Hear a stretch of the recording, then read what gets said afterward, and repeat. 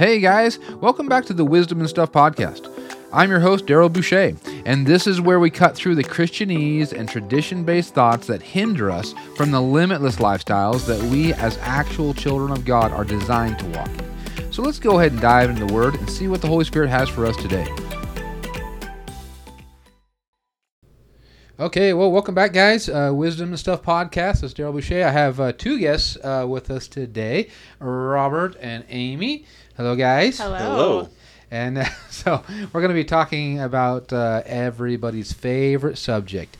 And if you don't know about it, it's because you're deep in it. No, anyway. But, it's soulish idolatry is really what it is. And that's something people hate the word idolatry, as they should. But they are often in it, and they they don't want to admit it. But I think most people just don't really know the actual definition of it. That's true. That's true. That is actually thinking the best of people. No. So Robert is walking in more love than me, and but it is true though. A lot of times people don't identify it because they don't know what the actual definition is. I have found that even if they do, they don't care. They keep going. But anyway, we believe that there's freedom for everybody, and we also want to just kind of take the curtain back on stuff and not leave things fully armed in our life to rob from us. And the thing is, if we're ignorant of these things, it says we're no longer ignorant of the devil's devices. And if we're ignorant of things they can take from us, they can rob from us, and we can be in cycles. We can be going through the same things and blaming the devil when it really is not the devil. It's something that is being produced out of our own heart and our own mind and our own soul. So. The good thing is that there's freedom for these things, and it's very easy. So anyway, I guess with that, yeah, here we go, guys. So are we ready? Ready. Okay. Okay. I know Robert and I were talking about this the other day because I just asked him if there was something just really that he has learned in different seasons of his life. And it's important for us to pay attention to seasons. It's important for us to be aware in our walk with God and to have our eyes wide open as we're walking. Not to be self-critical or anything like that, but to allow God to show us genuinely what's happening in our life. And instead of being a victim to everything and blaming everybody or blaming the devil, there's a lot of things that are going on in our life that really are our own doing, and we just simply have to be aware. So with that, when I was talking to Robert about it the other day and asking him, this is what the subject he brought up. I didn't even bring it up. I didn't pry it out of him at all. Robert, why don't you just share a little bit about what you were talking about with some of the things that you mentioned or you noticed in your own life? Yeah. So I noticed a pattern. It was I had several really close friends, just abruptly end the friendship. Mm-hmm. And, for all of them, they didn't say why. I had no idea. Right. And so, which is why I think it happened 4 times in a row, because, I didn't know what the problem was. And eventually, I finally, the Holy Spirit helped me to reveal what the issue was, and it was I didn't have a good sense of self-worth and value, and so I was looking to these relationships to provide that worth and value for me. Right. And so that was spending time with these friends was the only time I felt loved and valued, and so I always wanted to spend time with them so that I could always feel loved. Yeah. And so that really, that became an idolatry. That I put them in the place to be my supply for, self-worth. Mm-hmm. And that's not a place anybody can be in. And so it got to the point where I was wanting to spend more time with them than they were wanting, and so that led to them ending the friendships. Yeah. And then, like I said, it happened several times, and nobody would say why. And so then, that led to just bitterness and, anger. So it's why does this keep happening? Yeah. It's not fair. How could you not even tell me what the problem is and give me a chance to fix it? Yeah. And so then I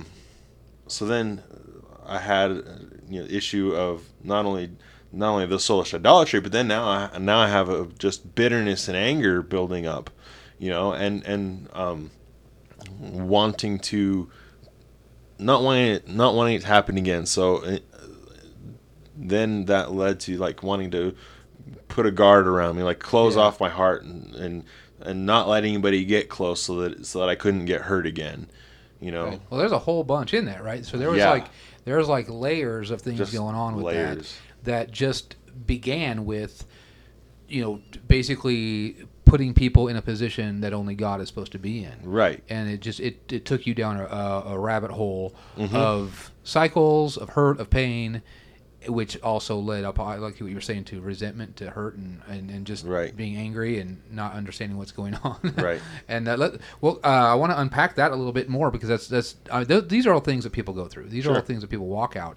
But before we do that, Amy, why don't you just kind of share, kind of where you're coming from with it? Yeah, I feel like I'm in the same place where a lot of my soulish idolatry came from relationships that I had with people as well, and finding my self-worth in those relationships. Yeah. So, and I love what Robert said earlier about how people don't really identify it as idolatry, because you think that it's right to want to be accepted by people. You think that there's like a pure form of that, I'm sure, but wanting acceptance and love from people and drawing your self-worth from them feels right for a long time. You're in friendships and you build these relationships over time, and it feels like it's only right to expect love and acceptance from them. But like Robert said, that is often idolatry, and it just it's like disguised as wanting love and acceptance from people. And so very similar to like Robert's story, I also found my self-worth in relationships. So I had a lot of idolatry built up in other people and finding my self-worth in them and not God. And it took a long time to realize that was really idolatry, and that I could only find my self-worth in God. Yeah, and that's a huge one. And you both we've talked about these things over the years, because I've known you guys for a long time. But that's a big one that once again, just kind of breaking down the word idolatry, because as even Robert pointed out, people don't necessarily identify it as that, or they don't want to. Because idolatry is a very scary, evil word. It's like, it's like, idolatry. That's like golden calf style stuff. And so they don't ever want to. It's almost like, when you're, if you're a little kid and you're playing the 12 Disciples, nobody plays Judas. It's like it's not like, oh yeah, I'll be Judas today. Nobody wants to be Judas. Yeah. Well, nobody wants to identify with idolatry, because we know that it carries something that God abhors. God can't stand it. But I do want to kind of. We need to understand how important it is, but I also want to disarm that, so that people are not scared of it. Yeah, and I felt like you can quickly recognize it when you start feeling really hurt and disappointed by other things and other people. Right. And when you just want a friendship that's healthy and you do have expectations on people to sort of reciprocate love, that's one thing. But when you walk away feeling hurt and shame and just pain, you know that you put them in a place that they don't belong. That's a great point. It's I think one of the things is because there's a difference between expectation and requirement. Yeah. And in relationships, we should expect things in relationships, but not require things. And I was talking to a couple one time years ago about that. And at first I was just talking with them, and not like necessarily counseling or anything, but we were just talking because I know them. And I was talking to the wife, and we brought the subject up, and I told her that. I was like, well, you should expect things of your husband, but just not require them. And she went silent. And she's raised in the church. She's loves God. Been a Christian her whole life and everything else. And she went silent. And she she's very transparent. She goes, I'm kind of having a problem with that. And I'm like, well, if God meets all my needs, if He meets all of them, then there's no requirement on anybody. And so she goes, well, I'm gonna need to really just really digest that. I'm like, okay, fine, whatever. And so anyway, several days later, her husband calls, and we were just talking, and he was like, "Oh yeah, I was talking to my wife, and she mentioned the whole requirement and expectation thing, and he goes, yeah, I'm really having a problem with that too. He goes, I don't understand the difference between the two. He goes, how do I know when I'm in one versus the other? It's a great question. Yeah, it is absolutely. a great question because people, we just don't ask the right questions a lot of times, or any questions, and so I said, well, here's the difference. The difference is and this is exactly what Amy, you were just saying. The difference is when I put a requirement on them and they don't do it, then I get hurt, or I get mad, or I want them to repent, or whatever it is. Yeah. And so there's something that I feel they owe me, and there's a debt, and that's where there's requirement, is where I've placed something on them that I think is inherently mine from them, and even though it was never communicated. Right. And it's just an inherent responsibility they have toward me. If they don't meet that, now suddenly they owe me something, and if they don't, whatever, pay it back, which they can't. If they don't measure up to that, then there's a hurt, there's a pain, there's a bitterness, there's something that I'm holding against them. And but if it's an expectation, because we should expect proper behavior from people. Right.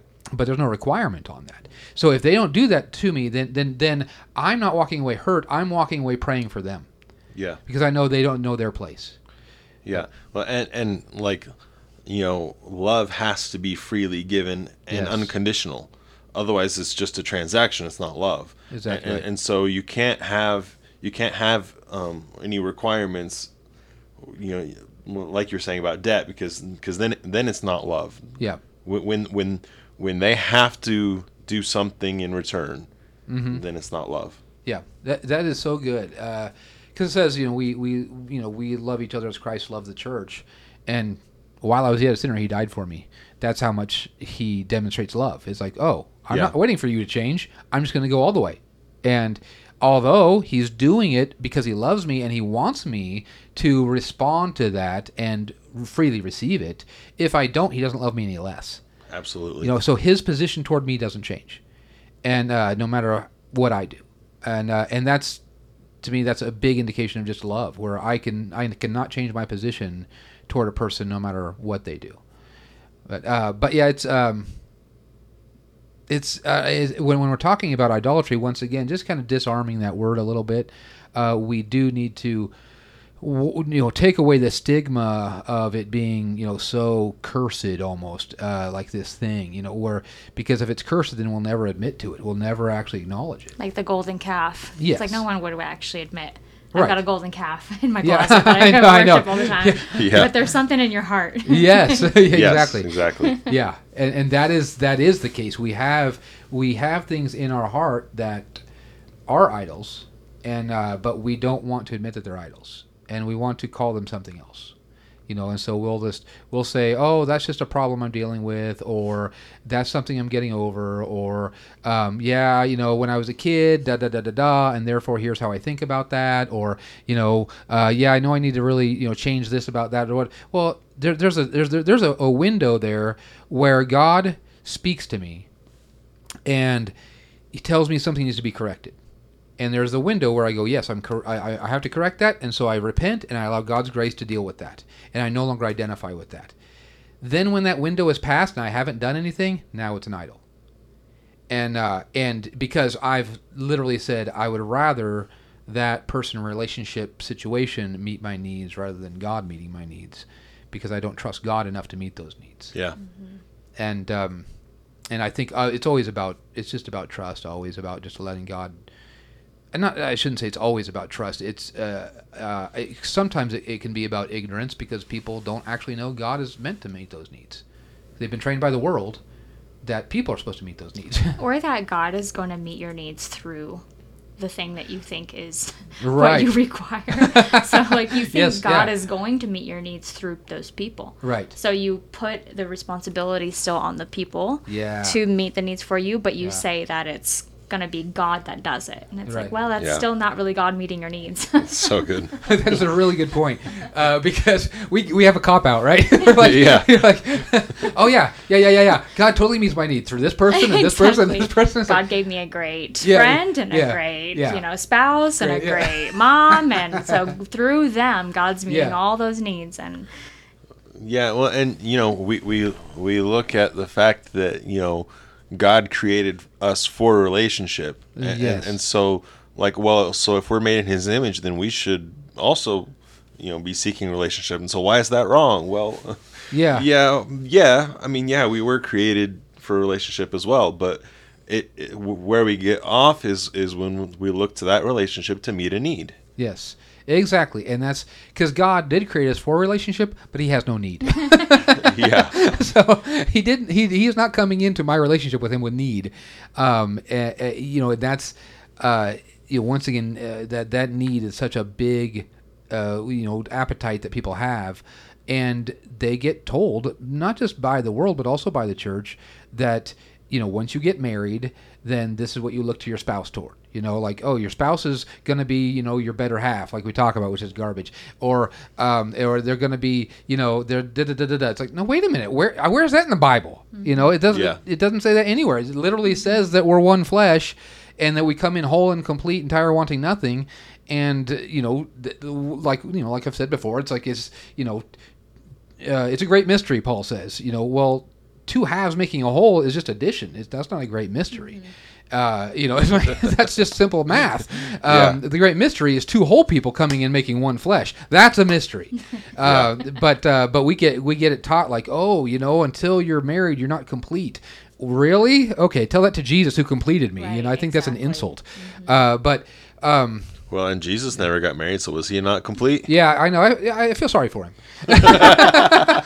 I'm still praying. Yeah. Anyway, we need to realize these things, that we've been taught a cultural concept that is from the world, and because people don't ask the right questions, they've allowed those worldly precepts to come into the church. And then they get taught godly things like, oh yeah, well, God will meet your needs this way, this way, and this way. It's like, well, my spouse or my friends or whoever relationally should no more meet my needs than my job meet my needs. Yeah. And I do want to say, like, for years, I would still acknowledge that God was meeting my needs, but I wouldn't act that way. So I still didn't really understand that God could actually meet those needs for me outside of the things I thought it had to happen through. So I realized that He will actually make you feel whole and complete and totally loved outside of those things that you always thought that you needed to feel that way. Yeah. And so He truly does want you to tangibly feel that.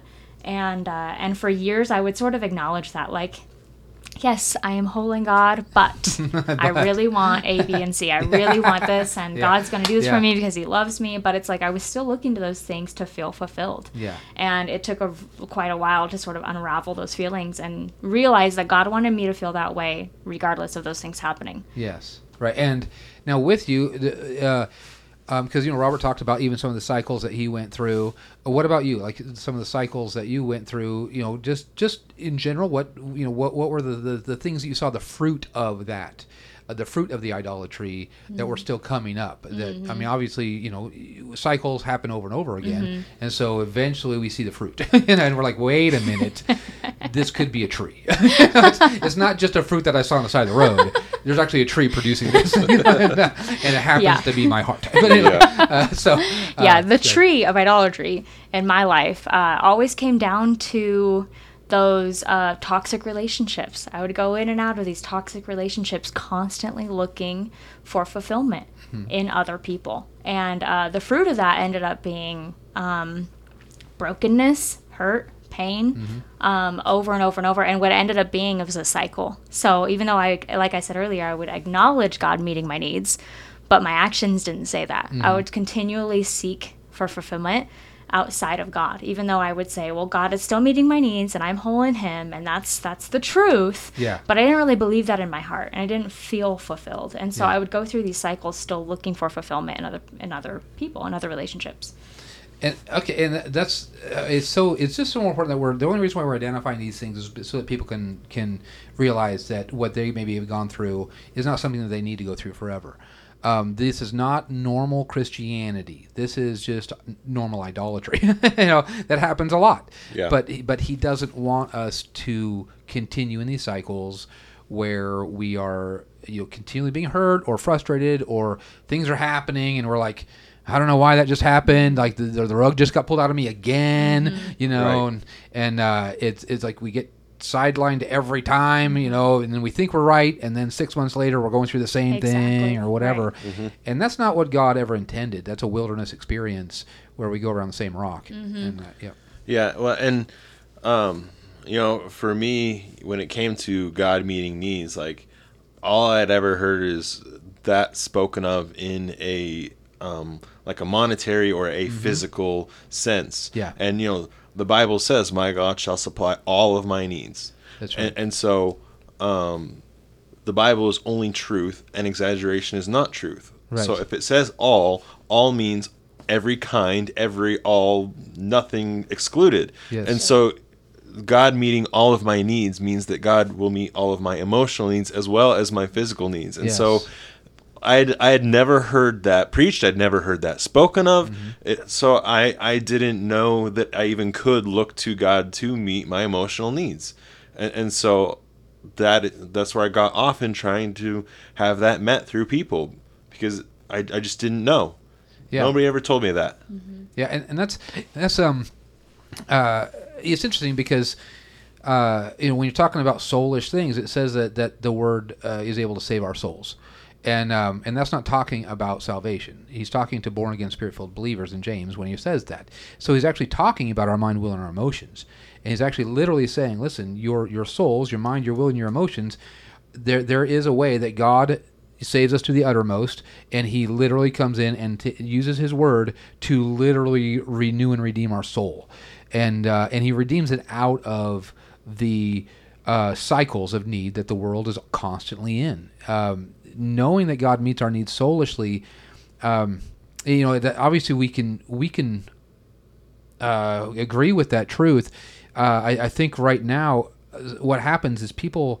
Honestly, over all the people that I've talked to about this over all these years, most people don't want God to meet their needs because it requires them to abandon their feelings. Yeah. And so they want to allow their feelings to tell them what's going on instead of what the Word says. And so you have to humble yourself to the Word instead of your feelings. One thing I think you told me years ago was when we are dependent on people to meet our needs, we actually bring that into the relationship. True. And I love that you said that, because instead of being very aware of the kingdom in you, bringing that into your relationship, you're bringing this toxic need.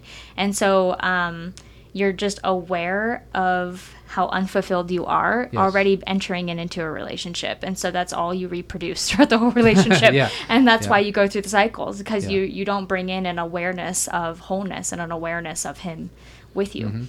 That's true, and it's like what Robert was saying too. Is you're bringing in something, you're bringing in that need, and you're actually pushing people away. And the reason is because, like Robert said, those people can never meet that need. Yeah. Yeah. The design isn't there in them. They have no DNA to That's meet good. that need. So there's nothing in them that can actually meet that need. Yeah. And so when we come in with this assumed role that they have that is so not right, and sadly, they're probably coming in with the same role to me. So now I've put them on a pedestal that they could never, ever, ever qualify for, and they put me on a pedestal the same way, where they're trying to get needs met by me, because worldly people do that. That's all they know how to do, because they don't know wholeness in Christ. Sadly, most of Christians do it too, unless they're taught and renewed. And but once if we're doing that, now suddenly we're placing a requirement on people that they can never meet, and even if they genuinely want to bless me, they're going to feel inadequate in that. Yeah. Because I'm requiring something that is well above their pay grade. They cannot be God in my life, and so ultimately they're going to feel either smothered or they're going to feel like I was too needy, or they're just going to feel like they can't measure up to what I want. Yeah. And, absolutely. And it's going to feed that toxicity into it, and it's going to sabotage the relationship. Yep. And the whole reason is because neither one of us are supposed to be coming in with need, and we're supposed to be coming in with supply instead of need, and that's. But we need to wrap it up for this time. But we'll get into next time as far as just the. Just kind of breaking the cycle of that and kind of what the key is to all that. So, praise God. Let's go ahead and pray. Father, we thank you, Lord God, just for revealing, Father God, the strategy of the enemy, and then our part, our cooperation that we've actually played in that. We just want to be totally free from these things, and we just give these things over to you, and we thank you, Lord God, from freedom from idolatry. In Jesus' name, amen. Amen.